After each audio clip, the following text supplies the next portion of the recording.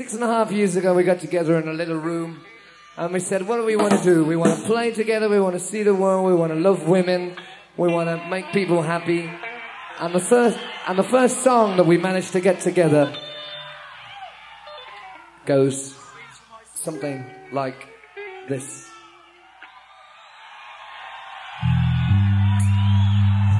Well, good evening, good afternoon. Hello, everybody. I hope everyone's having a great December. It is December 2022. You are listening to Zepp Fan, the All Things Led Zeppelin podcast. Welcome. This is episode 10. You could search previous podcast on Apple Podcasts, Spotify, search Led Zeppelin, search Zepp Fan. You'll find it. My guest for today is author Martin Popoff. Martin is author of roughly 115 books ranging from hard rock, heavy metal, progressive rock, record collecting, and a list obviously goes on. He has written for Goldmine and BraveWords.com, as well as many CD liner notes for artists such as Dio, Molly Hatchet, Montrose, Rush, and Twisted Sister. Today, he is here to talk about his book, Led Zeppelin, all the albums, all the songs. Let's welcome Martin Popoff to the show. Martin, how's it going today? Oh, it's going fine. Very cool. Thanks for having me. Always a good time to talk Zeppelin. So. Right. Well, that's how I feel too. That's why I have this podcast. So, I mean, that's a pretty impressive resume. I mean, at what age did you realize I want to write music, or I want to be an author for being a music writer? Boy, I was actually 30. Wow. Okay. My first book was a self-published book of record reviews called Riff Kills Man, 25 Years of Recorded Hard Rock and Heavy Metal. And I was in the print broking business. So it just seemed like, I wasn't scared about the making a book process, didn't get a publisher, just self-published it. Right. But yeah, so I was just a crazy music fan since about 9-10 years old or whatever. So 71, 72. Massive music fan, but really didn't get into the business till then. And then quickly after, that's when I had first moved to Toronto. And then I met Tim Henderson, who was running the heavy metal department of HMV. He was just breaking away from Drew Masters, who had a metal magazine here in Toronto called Meat Magazine. And we started Brave Words and Bloody Knuckles in May of 94. And that's when I started interviewing lots of guys and keeping on, writing a lot of record reviews and, like you say, liner notes and stuff like that. And then the books just kind of kept coming.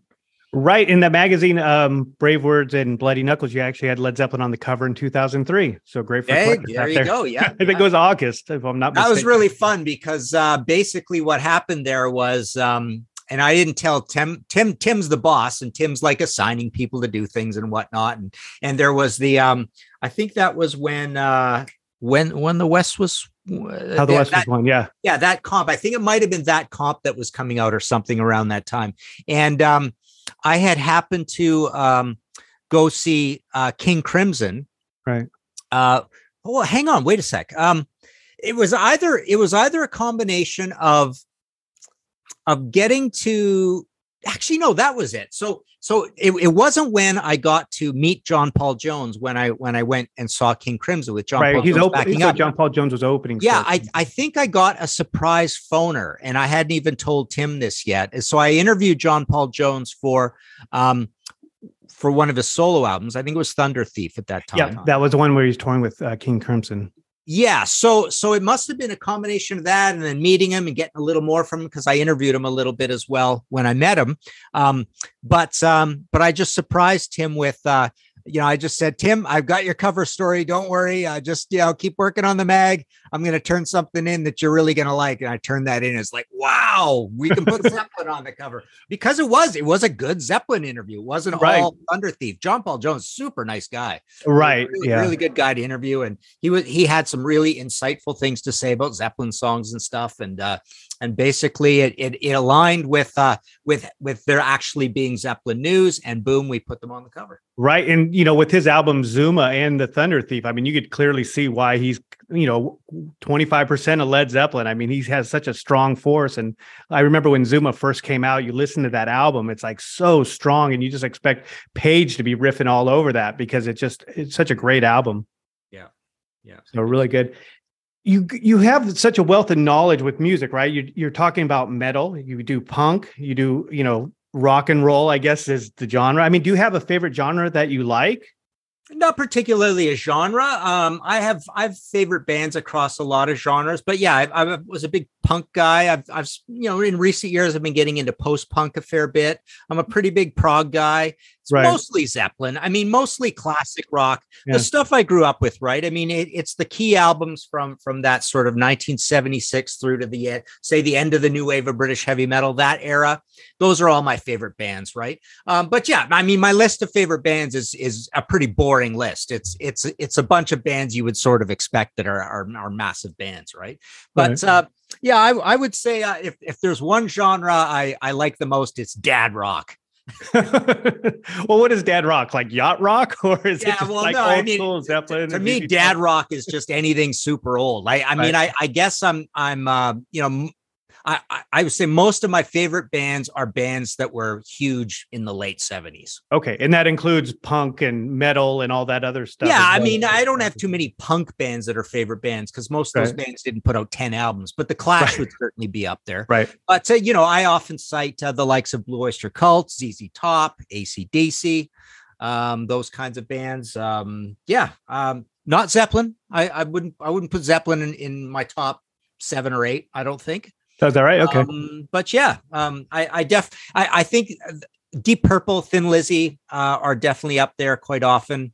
I think I went on a video show and said Thin Lizzy recently, but I've been known to say AC/DC or ZZ Top as well. Yeah, it's a mood thing too, because I mean we've heard those songs so many times. It just depends on if you heard it on the way to driving somewhere or something like that. That sparks interest for me. Whenever I hear a Zeppelin song, not only, and you may do this now since you've written a book, but when you hear that song, you don't hear just that song. You think of the backstory of it, where they're at recording, what they're doing in their lives at that time. So there's so much involved when you, as an author, I would imagine, write about a band. There's so much involved when you hear a song now. Yeah. And with Rush, I think of work because I've done 6 Rush books. So, right. Well, so I mean, 115 books, that's pretty impressive. What are some of the most popular ones? I would imagine Rush would be one of them.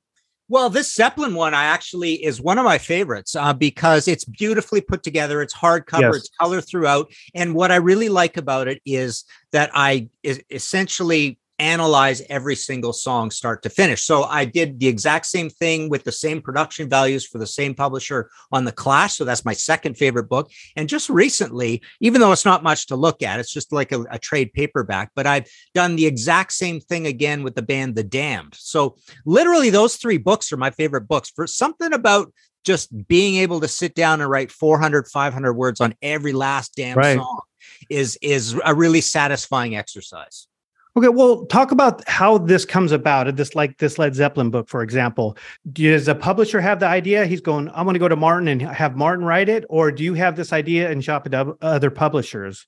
Yeah, well, with this publisher in particular, my editor over there, Dennis Pernew, he's an awesome music fan himself, and they sit around and come up with ideas. So quite often, these ideas have come from the publisher. In fact, I've just done. What are we calling Bowie at 75? So nice. my latest very plush book comes in a plastic slip cover with felt on it and screen printing and a 2 fold out pages and an envelope with a retro poster in it, repro poster. So this at series, other people have written some other ones, and I've written another one as well. I've done AC/DC at 50. So this whole, this is like 75 career highlights. That's their idea. I think all the albums, all the songs thing was also their idea.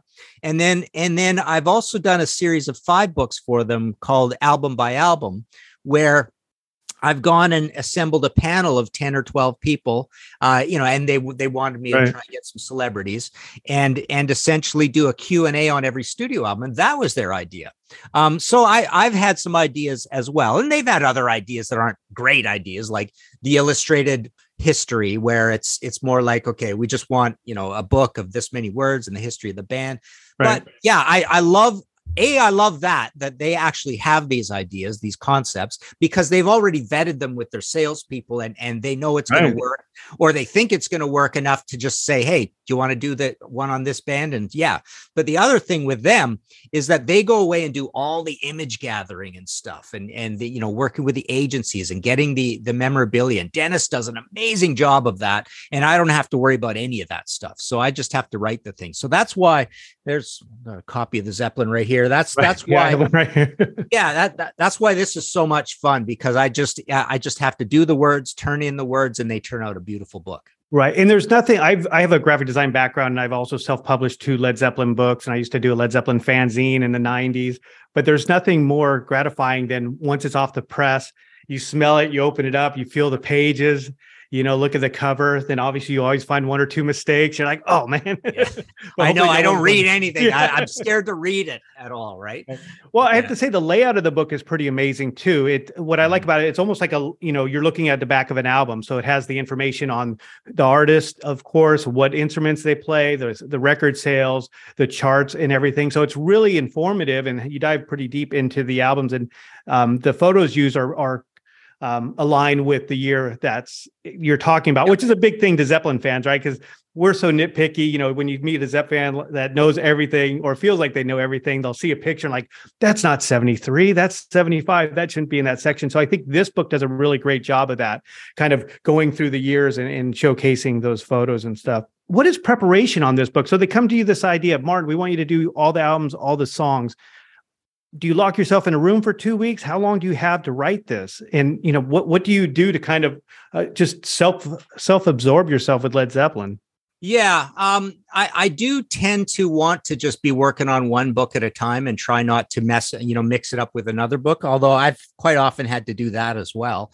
But yeah, you just literally immerse yourself, listen to nothing but Zeppelin. I've got, my iPod classics are full when I'm walking around or coming to the office or driving in the car. And with this, there's a lot of putting on the headphones, listening what's going on the right channel, left channel, that kind of thing. Doing a lot of research, reading all the old interviews, other Zeppelin books. Dave Lewis is obviously a great resource, right? That guy's a legend.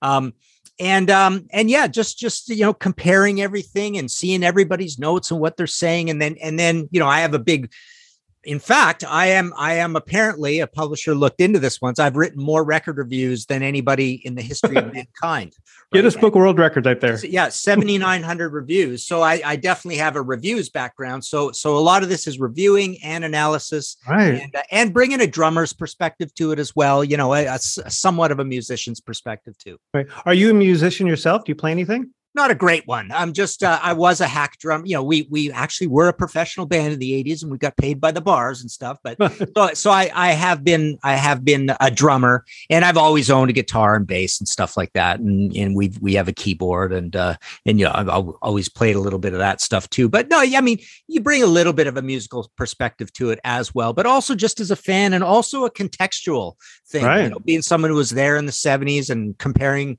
what's going on with Zeppelin to the Stones and Sabbath and all that kind of stuff. And right. So that's a question I have for you. So you obviously have a wealth of knowledge of music and have listened to more bands that I could ever imagine. It sounds like you already knew Led Zeppelin music, but after doing this deep dive into the Led Zeppelin catalog, I mean, what is your takeaway of Zeppelin songs or the albums? For example, production values compared to other bands. We'll kind of go from the top, from Led Zeppelin 1 on down, and maybe you could tell me some of your favorite songs or something that you thought was an interesting fact. For Led Zeppelin 1, I mean, what was your takeaway? Yeah, so Zeppelin 1, I definitely wouldn't. I can't say I lived that. I would have been 6 years old. So, but 4 years later, I was already having context. But so Zeppelin 1, I think the most important thing about that is that I almost figure that it's one of the very first albums that makes the blues interesting for metalheads. And that's what I was. I was a metalhead, right? So it's exciting. It's varied. It's got folk in it. It's up tempo. I just did we do a weekly show on Sea of Tranquility YouTube channel where we just did one, The Roots of Thrash. And we talked about communication breakdown. Right. And it's somewhat doomy and it's got this new kind of expressive, wild vocalist. They're a power trio with 4 guys in the band and stuff. So for that time, it absolutely was. For 1970, it already sounds old, but for early 1969. It's sort of the next incremental step. It's not crazy imaginative. It's along the Hendrix, Cream, Yardbirds trajectory, but it's not Black Sabbath 1. I mean, Black Sabbath 1 is a wildly creative album compared to Zeppelin 1, but Zeppelin 1 at its time in 1969, at the beginning of 1969, is a really exciting proposition. And it's well produced. You asked about production. For 69, it's definitely well produced. Yeah, and that's what my takeaway, even listening to all these, they always remaster and stuff, but I always thought they sound so good compared to other songs you hear from bands from that era. I mean, Jimmy Page was, a musical genius during producing all this stuff, and they sound good today. Yeah, and then when you get to Zeppelin 2, I think they're even more better produced. Zeppelin 2, I got it because I have a bit of a bone to pick on Zeppelin productions, but I think out of all 8 of them, I think Zeppelin 2 sounds the best for its time. Late 69. Yeah. Right? Yeah. And they were recording all that on the road too. Yeah. And it really does. It has enough bottom end. It has, a sober amount of treble. It doesn't have a lot of treble. It's not high fidelity, but it's more than workmanlike. Like it sounds very professional for its day. Right. So is there any standout songs on Led Zeppelin 1 that you really liked, going back and researching your book? Or Led Zeppelin 2 that you really like? Nothing that particularly, having to go play them again for the book. But I have always liked How Many More Times. I've always liked the Communication Breakdown. On Zeppelin 2, I still think Whole Lotta Love is the standout. Live and Love and Made I like as well. Anything that has a bit of, to me, those 2 songs are the ones that have the most modernity to them. Right. Like they're moving forward. They're moving forward the idea of metal. Because I was basically an uncompromising metalhead for my entire, up until really like first year university, 81. Right. It was like we mathematically had formulas for working out how heavy an album was, and that literally meant how good the album was. Right. Well, and I think that's a great comparison because Led Zeppelin 1 I thought was very heavy in a sense, but Led Zeppelin 2 had a lot more diversity because you have Thank You and, of course, against Whole Lotta Love. So there's a lot more going on. And Lemon Song, almost a continuation of Led Zeppelin 1. So I just want to ask this about Led Zeppelin 1, and I may be biased. Mm-hmm. Is Good Times, Bad Times one of the best ever songs for a debut album? Yeah. Or is it just me? I always thought just the drums and the bass, and then when the vocalist comes in, I think it's just such a great song. You're right. Yeah, it's a great way to start. It's a great way to start a song, even, of course. And yeah, it's complicated, and it also does have a little bit of pushing the envelope forward. It's not a blues song, right? Which is good. I think in terms of like being modern, right? So I think it does actually have a good, important place, even in the story of heavy metal. Right. Yeah, that's just a classic song for a great debut album. So Led Zeppelin 3, your thoughts on it, production and so forth. Okay. Production-wise, don't think it's a great production. And even for 1970, I don't know if particularly it's an amazing production. I love the album to death. It's my second favorite Led Zeppelin album. Love all the mellow stuff. Love all the heavy stuff. In fact, I very often put in my top 5 songs by Zeppelin of all time, Friends and Celebration Day. Right. I think Celebration Day is their most kind of complicated short song. And I love Friends. Friends is just so spooky and cool. And just, when Jimmy rises to that Nick Drake level of acoustic complication and playing, like I honestly think Nick Drake in Concentration, what he did across those 3 albums is actually better than what even Jimmy Page did on the acoustic guitar. Right. But to me, that's an amazing thing there. I love Immigrant Song. I love Out in the Tiles. And yeah, the whole mellow side as well. So it is my second favorite of all of them. Oh, cool. And that album took a while to catch on with fans too. It was just, especially coming off Led Zeppelin 2. I don't think everyone got it, especially considering it being a softer album, even there's a lot of heavier songs on there. I love Since I've Been Loving You too. That's a great bluesy song. And I don't know if you dove into the live side of things doing this album, but that's one of a classic Led Zeppelin live song. So for blues, it's great. Yeah, and it's the touch of John Bonham that's amazing on that. Right, song. and you get the squeaky pedal in that, and it just live and live as well. But and you're right, it was it shocked people at the time because it was so much mellower than what had come before. Right.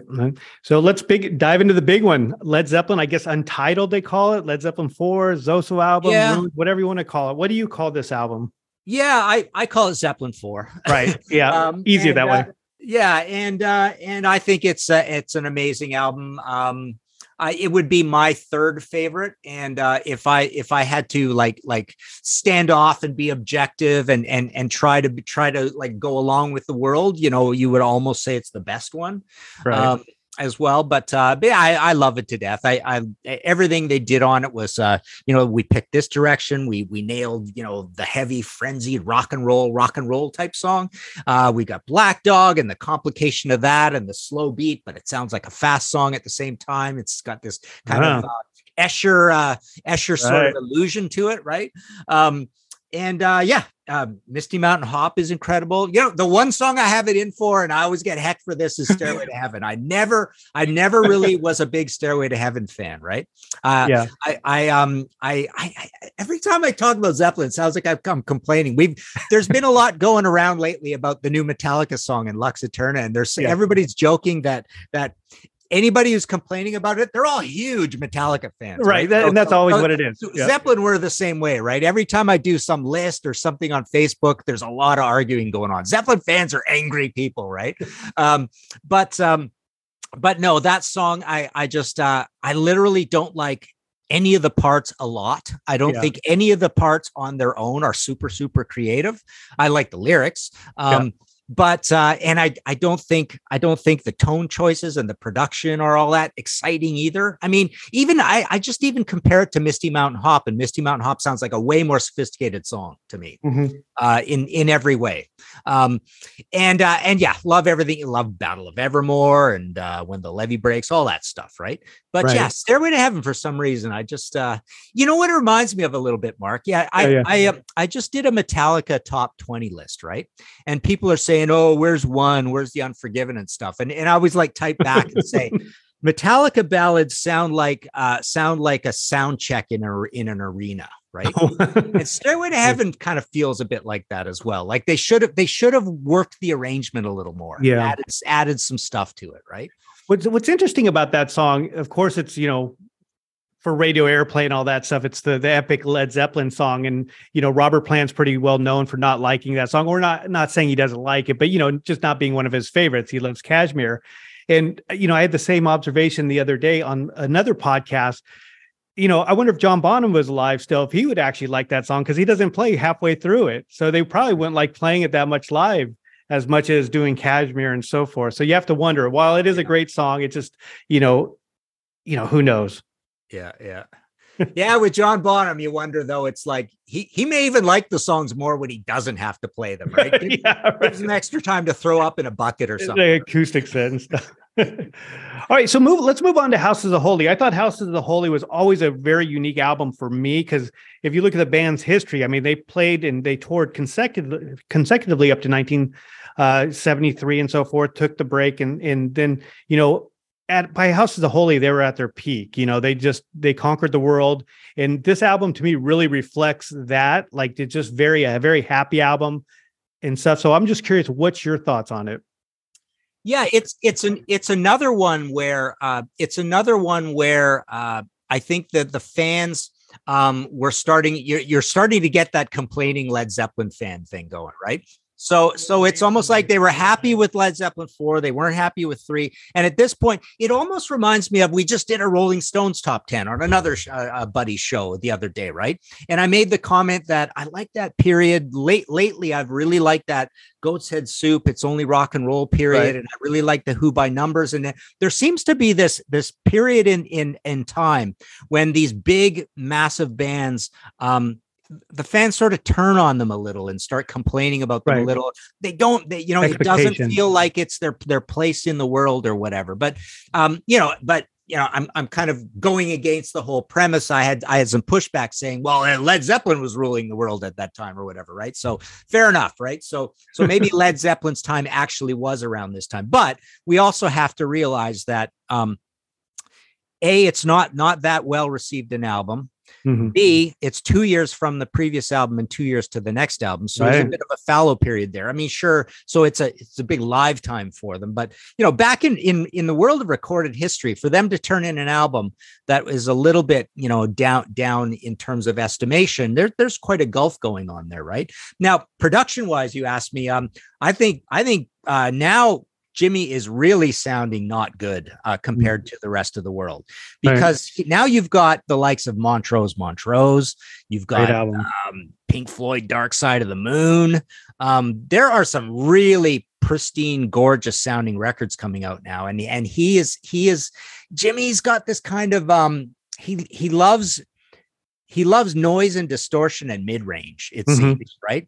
I think you actually get that on somewhat on Led Zeppelin 1, but we can excuse that because it's early 69. But, this characteristic of his production sound, you hear on 3, 4, and now Houses of the Holy, I think, where there's it's a weird treatment of the bottom end. Right. The top end is distorted and there's lots of it. It's kind of seething and trebly and screechy.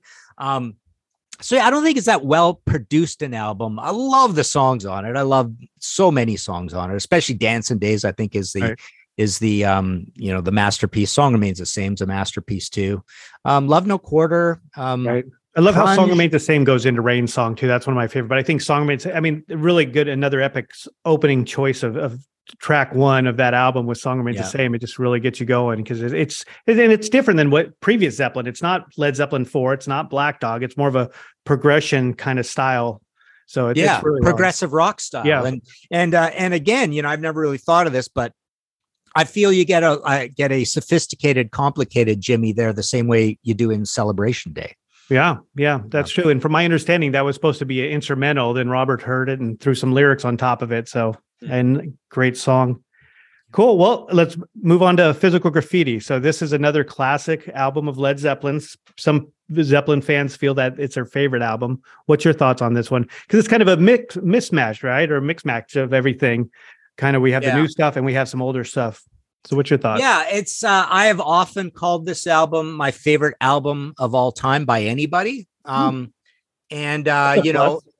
Occasionally I'll say no, my favorite album is Black Sabbath Sabotage or Clash London Calling. I immediately think of London Calling because we're all suckers for double albums, right? Right. So, double albums always back then, right? Yeah, it's cheating, right? It's the same way. It's the same way live albums are cheating, right? They're greatest hits albums at the same time. That's why you never rank live albums when you do album ranking. Yep. But no, this is basically my favorite album of all time by anybody. I've often called it. I've often likened it to an aircraft carrier. It's basically an aircraft carrier of an album. It's just that majestic and cutting through the waves and huge, right? And to me, it doesn't feel like a mishmash. You only sort of know that when you know the story. Right, dive deep into it. Yep. Because I think even even though it's recorded in pieces and kind of all over the place, I think the recording sounds evened out. Right. Nothing really strikes me as distracting recording wise. Now, the actual production of it, I still think it's a pretty darn good sounding album. But it still is sort of in this mid-rangey meat and potatoes workman-like mode, but I still love it. And it's almost like I love the album so much that I'm championing what he's doing production wise as a type of genius. And, you also do hear all the time producers say things like records are designed a certain way to sound good on certain types of radio technology and AM versus FM and all that kind of stuff. So, and you can almost get it from this because I've heard producers say that about albums that are quite squashed into the mid-range before the volume wars of today or whatever, but just when you made a mid-rangey sort of album, right? But yeah, I love everything about it. I've often called In My Time of Dying my favorite Zeppelin song of all time. Love Kashmir, of course, as well. Love Rover, Houses of the Holy, Custard Pie, so much of it. Sick Again, right? Night Flight, Wanton Song. And you're seeing Plant's vocals kind of change at this point too, because before he had the highs and stuff like that. Now he's still working with what he has, but it's just different now. And it's more into the tracks where sometimes you can't hear the vocals as much or make out what he's saying, where like Led Zeppelin 2 and Led Zeppelin 3, you could understand every word. But when it gets to Physical Graffiti, it's a little bit harder to hear what he's saying. Yeah, he's got this kind of like world weary, congested quality about it, right? It's a little muddy. And he sounds a little almost even more emotionally pained about things, right? When he's singing. Yeah, it's it's an incredible album with the long songs, the progressiveness, then the short songs, kind of lighter material as well. But I think mathematically speaking, that or four are the heaviest albums they ever made. Yeah, I think that's a good assessment. I love it. In My Time of Dying, it's one of those when it comes on, it's like, oh, it's because it's so slow a little bit. Like, do I want to listen to this? But midway through, you're like, oh yeah, this is a great song, and it's the longest Led Zeppelin song, if I'm not mistaken. Yeah. So really cool. Yeah, I think that's a classic. So now we go Physical Graffiti. Now we go into Presence. So for me, Presence, I've always considered this a Guitar Army album because it's all Page. I mean, Plant, because everything he was going through, vocals were never, or the lyrics were not as strong as previous albums. But I always thought just the way this is produced and Page is just in your face on all these songs. So what's your thoughts on it? Yeah. So this is one where this is an album that I don't quite like as much. And at the time, I'm 13 years old. I'm a little bit in that, I think that the younger bands are doing a better job, and you want bands of your own generation, and you feel Led Zeppelin's a little old. And to me, I distinctly remember 1976 feeling that they sounded a little tired, because what comes out for, if you're a metalhead at that time, right? Well, let's start right at the top. The masterpiece of 1976 is Judas Priest's Sad Wings of Destiny. And you listen to that and you compare it to this, and they're just like running laps around Zeppelin in every way you can imagine. Performance, production, songwriting, sophistication, everything, right? And then in Zeppelin's wheelhouse, you even have Aerosmith with Rocks. Right, a great album. Gorgeous, huge sounding album, complicated, catchy, accessible. So I definitely remember, and then you had Rainbow Rising. If you wanted to be on Rainbow Rising, I remember as kids, we felt that it was the first album we'd ever heard that had no mellow songs on it. We were like jumping up and down for joy. It's like, I can't believe it. There's not a single song on this that isn't heavy metal, right? Yeah. But the production on Rising and on Presence are the same. Right. But those other two albums are gorgeous sounding compared to this. And Judas Priest is just a little baby band on a small budget, no money, and they turn in Sad Wings of Destiny. So when you're a snot-nosed kid and you're a metalhead and you're 13 years old and you hear these albums and then you hear what Zeppelin's doing, it sounds like a bunch of old folks. Because there's a lot of blues on it, and the heavy stuff isn't all that heavy. Yeah. Even Achilles' Last Stand. Yeah. And, I even remember, like, if you're a metal guy, and basically, frankly, if you're a Zeppelin guy, you think Achilles' Last Stand is the album's masterpiece, right? But even that, it just, even that for a heavy metal song in that album seemed a little forced. Like they were trying to stay in that league, stay in that market or that lane, and coming up with this epic sort of thing. The same way Iron Maiden got that way with their long songs eventually. Well, music was totally changing at that time too, from mid 70s on to, 75 to 85. I mean, everything just completely did a 180 for music. So yeah. I could see how that would happen, especially being in that at the same time. But I do like this idea. I've never been able to shake this opinion, and I've had it since I was a kid, that basically, Aerosmith was the baby Led Zeppelin and they were doing a better job at it.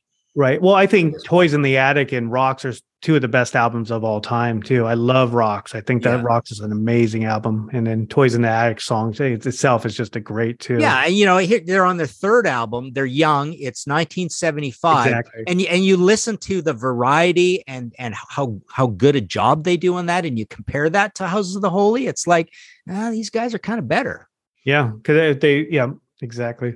So Presence, we won't talk about the Song Remains the Same soundtrack, but that was next. That came out, and I almost feel Song Remains the Same itself came out almost as a force, because with Plant getting in the car accident and all the rumors about Zeppelin breaking up, I think it's something Jimmy wanted to put out there just to let everyone know Led Zeppelin's still around, on top of Presence. So there was a Song Remains the Same soundtrack. Then we hit In Through the Outdoor, which is pretty interesting. Again, I think what I love about, reviewing these with you, it's like you really understand the aspect of each album, though, because everything just sounds differently from one to House of the Holy. Now we're at In Through the Outdoor, just completely different. But your thoughts on In Through the Outdoor? Yeah. So as a kid, we were all, of course, horrified because it wasn't very heavy. Right. And I remember this was one of my fond memories. I grew up in a small town, Trail, BC, and our big town close by was Spokane, Washington. And that's where we got our FM radio out of. And there was a station there called Creme FM, and they played the whole album right through, and I taped it and all that stuff.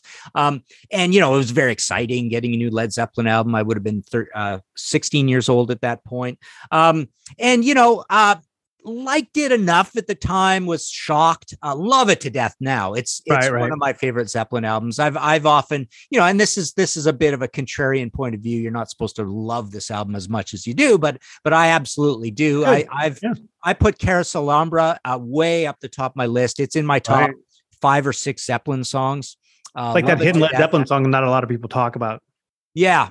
And I like In the Evening, and the mellow stuff, the bluesy stuff, Southbound Suarez, I love it as well. I love the keyboardiness, the joyousness of it. It's a happy album. And the production on this one is kind of interesting. So when it comes to the production on this, it still sounds like some version of Old School, but it sounds like a really good version of Old School, and it also sounds like a unique and distinct version of Old School. Like what Jimmy does to the drums is really kind of vital and powerful. I think the guitars, you're starting to get that weird sort of coagulated, I have the Flu guitar sound that Jimmy has on Outrider and the 2 Firm albums, and you get that here. And you got a hint of it on Presence, but not so much. But here's where it really comes to life. So that's interesting. The cymbals, everything sounds really kind of interesting. It reminds me a little bit about, how searching Metallica is about their productions. And when they did Load and Reload, and they found something very different, or Saint Anger, or the Fleming Rasmussen, the And Justice for All, that band really thought super hard to go find something interesting and strange. And I think this is the first time that Jimmy finds something interesting and strange. It's a little bit of a different production, but it's still accessible. I love the production. And I don't think anybody's ever produced a record that sounded quite like that ever again or before. Yeah, it's interesting because it's not a guitar forward album of Jimmy Page in your face type deal, because it's like definitely a John Paul Jones album, a lot more keyboard heavy. So it definitely has a good feel to it. So let's wrap up the whole catalog. Now we're at Coda. Talk about a mismatch of everything. So what's your thoughts on Coda for being the last album, the swan song? I loved Coda. I do too. So Ozone Baby and Darlene were both In Through the Outdoor things, right? And and to me, you could have put those on. Everybody talks about switching out songs for those, and Wearing and Tearing, right? I love Wearing and Tearing. I didn't really have respect for it till I saw Plant and Page played it at the Nebworth 1990 thing, and they played it live. And then I had a lot of respect for that song. So it's a great song. So those 3 were all In Through the Outdoor outtakes, right? So you think of take, everybody plays this game of take the songs you like the least on In Through the Outdoor, pop those ones in, and you would just love that album to death. I love Ozone Baby, and Wearing and Tearing is obviously the heaviest song out of all. What are we at? 11 songs maybe in total now. With In Through the Outdoor and the outtakes. And then they've got We're Gonna Groove, which is a good heavy early one. That was cool to hear on there. What else is on there? I Can't Quit You. Don't care about that. And then Bonzo's Montreux, right? So those are 2 kind of fillery for me. And so what's left? Another original, another good original, I think, of some sort. Funny. What is it? Where's my Coda? Because there's only 8 songs on it, right? So Walter's Walk Yeah, Walter's The other Walk. one, So yeah, that's yeah. also really good. That's right. And Poor Tom's on there, which is amazing. Right. Yeah. So Poor Tom's really good. Yeah. There, it's really I generally like that album quite a bit. I just because it is a mix of everything versus, as I mentioned earlier, usually the albums have, a certain feel to them, but that album's just kind of all put together. So it's really well, cool. yeah, you don't really consider it a studio album. I mean, we know what it is, right? It's a rarities album, right? So it's not Physical Graffiti. It's not the same kind of put together that Physical Graffiti is. There's super old songs and then super recent songs on here, and they all sound very different.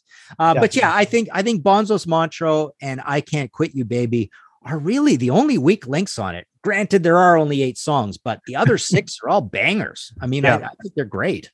Right. Yeah. Well, so researching this, did you dive in? And what's your thoughts on the companion disc that came out with the Super Deluxe box sets? Do you have any thoughts on those? Yeah. So when this book first came out, we left that material out. And then they changed the ink colors on the cover and called it expanded edition, right? And that's what just came back into print. Obviously, the original version doesn't exist anymore, right? So there's another 11 pages that kind of go through some of that stuff, right? And really, there's not a lot. Zeppelin is at the low end of the totem pole, frankly, when it comes to how many cool rarities do we have in the past, right? So most of what's in here, so I basically like fretted really hard about what songs to put in as the rarities part. And let me just go through what they are here. So so we put in Sugar Mama. So that was one of the big new revelations of on across the discs, right? Baby Come Home. We've got As Long as I Have You. Which Traveling isn't a Rivers. recorded song. It's you. So with the expanded edition, you're diving into a little bit of the live songs too, yeah, right? So what I did is the rarities that I stuck in the book are a mix of the official, new rarity stuff mixed with the a few live things that rise right to the top in terms of semi-officialness or just interestingness. Like there were good recordings, or it was a really well done song and it's kind of modern sounding. It's not just like part of an old blues song, right? Of course, we got Traveling Riverside Blues in here. That's a staple of Zeppelin, right? I've got 2 pages on La La intro, outro, rough mix. I've got The Girl I Love, She Got Long Black Wavy Hair. I've got Something Else. Come On Everybody. So, we're really at the bottom of the barrel here. Right. Well, White Summer. Yeah. Hey, what can I do? Of course, is another staple. I mean, really, Zeppelin had the 2 rarities. Our whole lives, they had 2 songs, right? We've got St. Tristan's Sword in here, rough mix. We got Key to the Highway, Trouble in Mind, rough mix. Jennings Farm Blues. So that was a pretty substantial new thing, right? Swan Song, not really substantial. Ribs and All, Carrot Pod, got that in here. And so that's what we put in. So so it sounds like it's about a half of the best stuff off of the rarities discs and half the best, most remarkable live things anyway. Yeah, like Come On Everybody and As Long as I Have You. I thought as Long as I Have You from '69 was pretty impressive too. That you could tell they're going to be just an amazing heavy band. So and my thoughts on the companion disc too. I thought 2 and 3 were pretty good. 4, you listen to it, it's like, and I've heard the albums thousands of times, and when I can't tell a difference or a very subtle difference, it's like, oh yeah, you shouldn't have released this. Especially In Through the Outdoor was another one. The Coda companion disc, we were talking about Coda, that was a great mix of everything. So because they had the they just kind of, that was everything left they put on that one. They did the Hey What Can I Do, Traveling Riverside Blues. So that one I really liked a lot. Yeah, this is just a band, unfortunately, that didn't have a lot of extra material at any point, and so many bands do. I mean, it's amazing if you go on YouTube and even look up Aerosmith. You think of Aerosmith as lazy people, right? The albums are far apart. And you hear all the stories about Steven Tyler and the drugs and that, and doing the lyrics at the last minute. Man, every time they went to make an album, though, they put together so many songs, and you could go through YouTube and if you got real good search fingers, you could find so many totally finished, complicated, well put together songs by that band, right? But Zeppelin, Rush is the other famous one. Rush is even worse than Zeppelin. There's even less out there, right? There's nothing. In fact, Rush, I mean, no, Rush doesn't have Not Nothing, but I mean, is that right? Interesting. the stuff that the only things they have are before the first album. So you've got Garden and a couple other things, right? That's interesting. But literally along the way, if I remember correctly, with Rush, they don't have a single rarity. I don't think they have a single song that did not show up on their album. Like no nonsense. You know, they just have their stuff ready to go in the studio, record it, no mess around, no extra songs. Yeah, well, they use everything, right? You know, the butcher uses every part of the cow kind of thing, right? Right. But yeah, Zeppelin, it's kind of funny. It's a little bit ironic in that they could be so adventurous live, but yet have nothing left over when they're in the studio. So not to put you on a spot, but do you have a top 10 Led Zeppelin or top 5 songs? Yeah. In fact, I actually just recently did one and we put it on Gold My Magazine. It was a top 20. So I'm going to guess, and I hope nobody takes me to task how close this lines up. But, you know, I could almost recreate this off the top of my head and go even farther than 5. But yeah, so as I mentioned, In My Time of Dying is going to be up there. Houses of the Holy is going to be up there. Friends and Celebration Day is always up there. I would put Misty Mountain Hop. I would have Nothing absolutely from the first 2 albums. Don't care. I mean, nothing there rises to the level of In My Top whatever. I could pick 3 or 4 more songs from, well, actually 5 or 6 or 7 more songs from Physical Graffiti. I wouldn't have anything from Presence. I would have Carousel Alhambra in there for sure. But yeah, boy, you know, I'd have Rover in there. I'd have Wanton Song. I would have Night Flight even, which is kind of a simple poppy song, but I'd still have that in there. 10 Years Gone, Trampled Underfoot. Yeah, I could literally probably go through that whole record. Let's see, House of the Holy, Dancing Days, definitely Houses of the Holy. Maybe Song Remains the Same.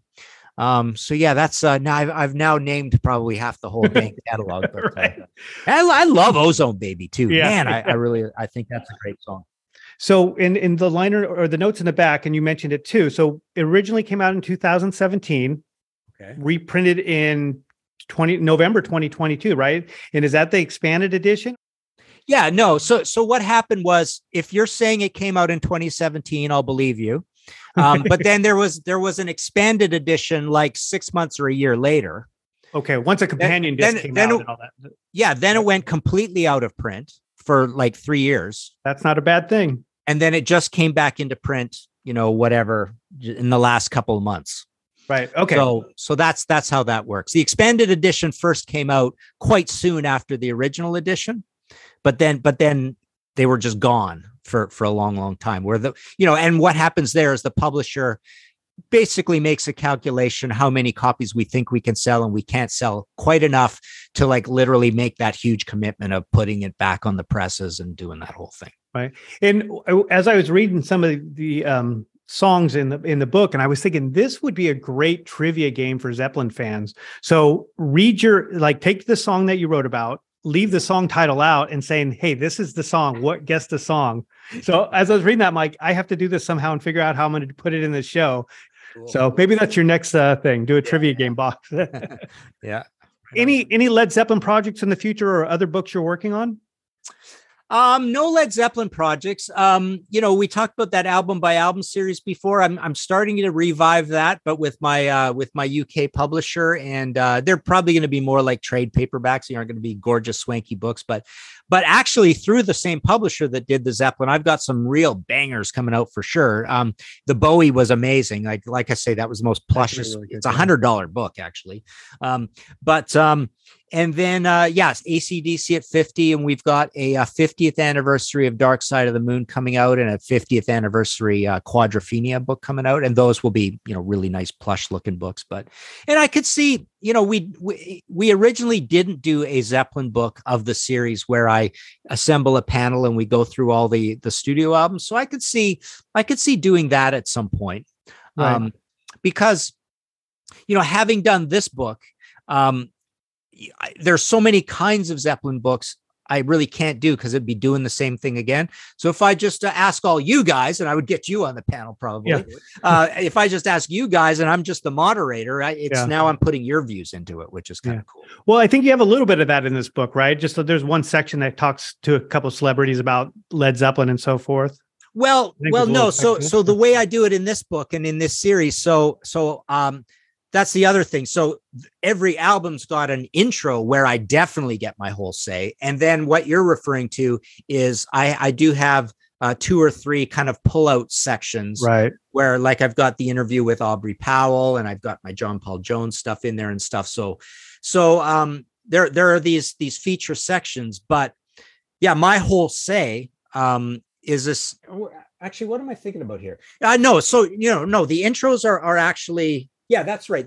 I'm getting it mixed up with the album by album ones. Yeah. The album by album ones are where I do an intro of my own. Yeah, here my say is every single song. But you're right. I've got these sections where the Aubrey Powell stuff was amazing. Well, and I was going to say you put that in the book too, talking about the object, and that's a must too when you talk about Presence, because that thing's such an epic piece. And we saw it on Storage Wars not too long ago. Brian Knapp trying to sell it. So everybody knows about it. Even if you're not into Zeppelin, I have people from my work asking me, "Hey, could you get me an object?" Just because they've seen it on TV. So I love the object. I've done fake record ads where I put the object in. I've done this whole Blue Oyster Cult project where the object works into it because of its relationship to John Dee and the Obsidian Mirror, or in Blue Oyster Cult terms, the Magna of Illusion. And so like I've worked the object into a lot of things. I love the object. I draw it.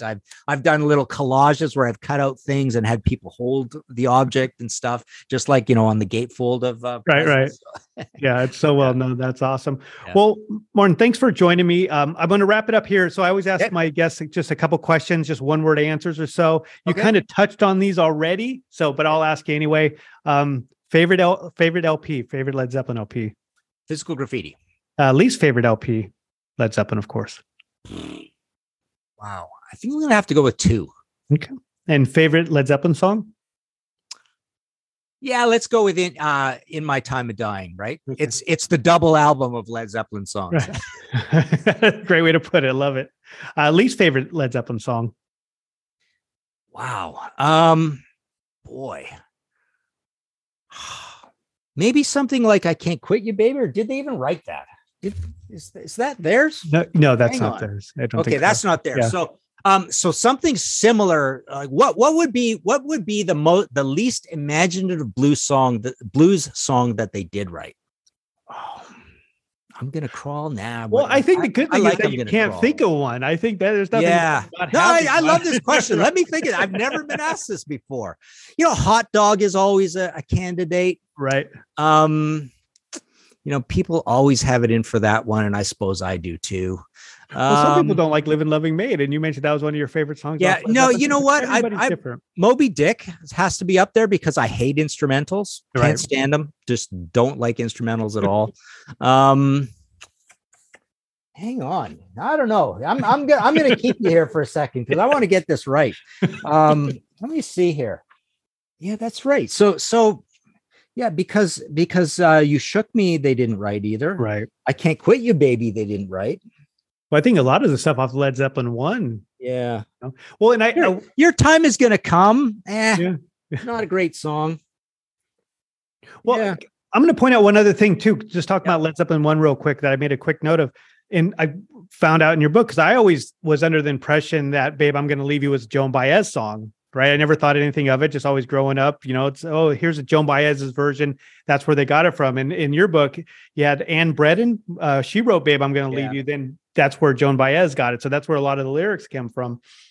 Yeah, so I found that really that whole plagiarism thing is 2, 3, 4 steps, traditional, non-traditional, right. Semi getting the title right. The lyrics are half wrong. The lyrics are half right. What was I going through? I was doing some exercise where I had to go revisit some of this Zeppelin live stuff. What the hell was that for? But anyways, I realized how complicated it is. How many times, like all those times, in the early 70s, all of those, blues medleys that they would do, right? And the stuff that they would throw in, and then something would come up off the top of Robert's head, and he'd drop a lyric on top of that, and they'd go for 2 verses of that and go somewhere else, right? Yep. So, talk about a rat's nest of trying to get the credit straight on any of that old stuff, right? Yeah, I agree. So, and then, did you get the least favorite song? You know what? Let's go with Your Time Is Gonna Come. Okay, cool. And then finally, should they have continued after the O2 show? in 2007. Wow. I thought you were going to say, should they have continued in 1981? After the O2 show. So you mean playing live or right? Yeah. should They have done a Led Zeppelin tour as just a one show? Yeah. You know what? I almost couldn't care less about them playing live. I would have loved to seen an album. I'm an albums guy more than a live concert guy, right? So, I would have loved to seen them continue.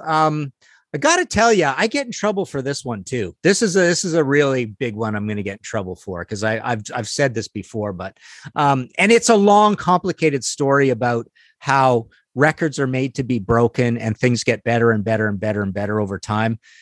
I think Jason Bonham has everything his dad had plus another 70 or 80%. Like I listen to those Black Country Communion albums or Jason on the Zeppelin stuff, or Jason playing with UFO and the things he does. He's got to be, he possibly could be my favorite drummer of all time. So yeah, you don't have a weak link on the drum stool. That's for sure. Yeah. So yeah, I would have loved to have seen another album for sure. Well, speaking of albums, what you have a thought on the Jimmy Page, Robert Plant album that they did, Walking into Clarksdale? So they finally got back together in 95 and 96 and they released this album. Do you have any thoughts on that? Oh my God. Do I ever? I mean, I literally consider that the Lost Led Zeppelin album. I love it to death. I think it's a masterpiece. And I've never actually done this in print, but it would be a cool exercise to do on Facebook and just watch the Flame Wars. But I would almost put, if I was to mix everything together and start ranking these albums, I would probably go Physical Graffiti, Principle of Moments. Absolutely. Those are 1 and 2. No doubt about it. There's a big gulf after that. And then, Walking into Clarksdale and In Through the Outdoor and 3 would be fighting it out for the next slot for me. I just love that album to death. I think it's great. Right. Well, I'm a big fan of Fate of Nations. I always thought that was a really good album. That's amazing too. And even the first one's good as well. Pictures at 11. Yeah. But Principle of Moments, I went decade, 15 years I was calling anybody who wanted to hear. I was calling that my favorite album of all time for like over 10 years. Cool. Nothing wrong with that. Well, Martin, thank you so much for joining me. I think we could do another episode just talking about albums next time, go through all the solo stuff, because I'm a big fan of the solo stuff. So I could always talk about that too. So excellent. Perfect. I don't have anything else. Any last plug for the book? Anything else you want to say about it? Not in particular. I mean, a big part of my income is being a mail order guy of my own stuff. So everything that's in print, I have copies of, and I sign them and send them out of my office. So you can go to martinpopoff.com and I ship them out within a day or two. So anything that's in print, I have copies at martinpopoff.com. Perfect. Well, thanks, Martin. Thanks for joining us. Yeah. Thank you, Mark. This is fun. Well, thanks again, Martin Popoff, for joining me to discuss his new book, Led Zeppelin, all the albums, all the songs, the expanded edition. You could pick it up at Barnes & Noble for $15, so it's a great deal. You could also pick it up on Amazon. I think I saw it on there for $15 as well. That is it, episode 10. If you need to reach out to me, contact@zepfan.com. Please, when you listen to the podcast, if you could leave a rating or a review, that's greatly appreciated. Until then, happy holidays. Listen to some Zeppelin. Rock on.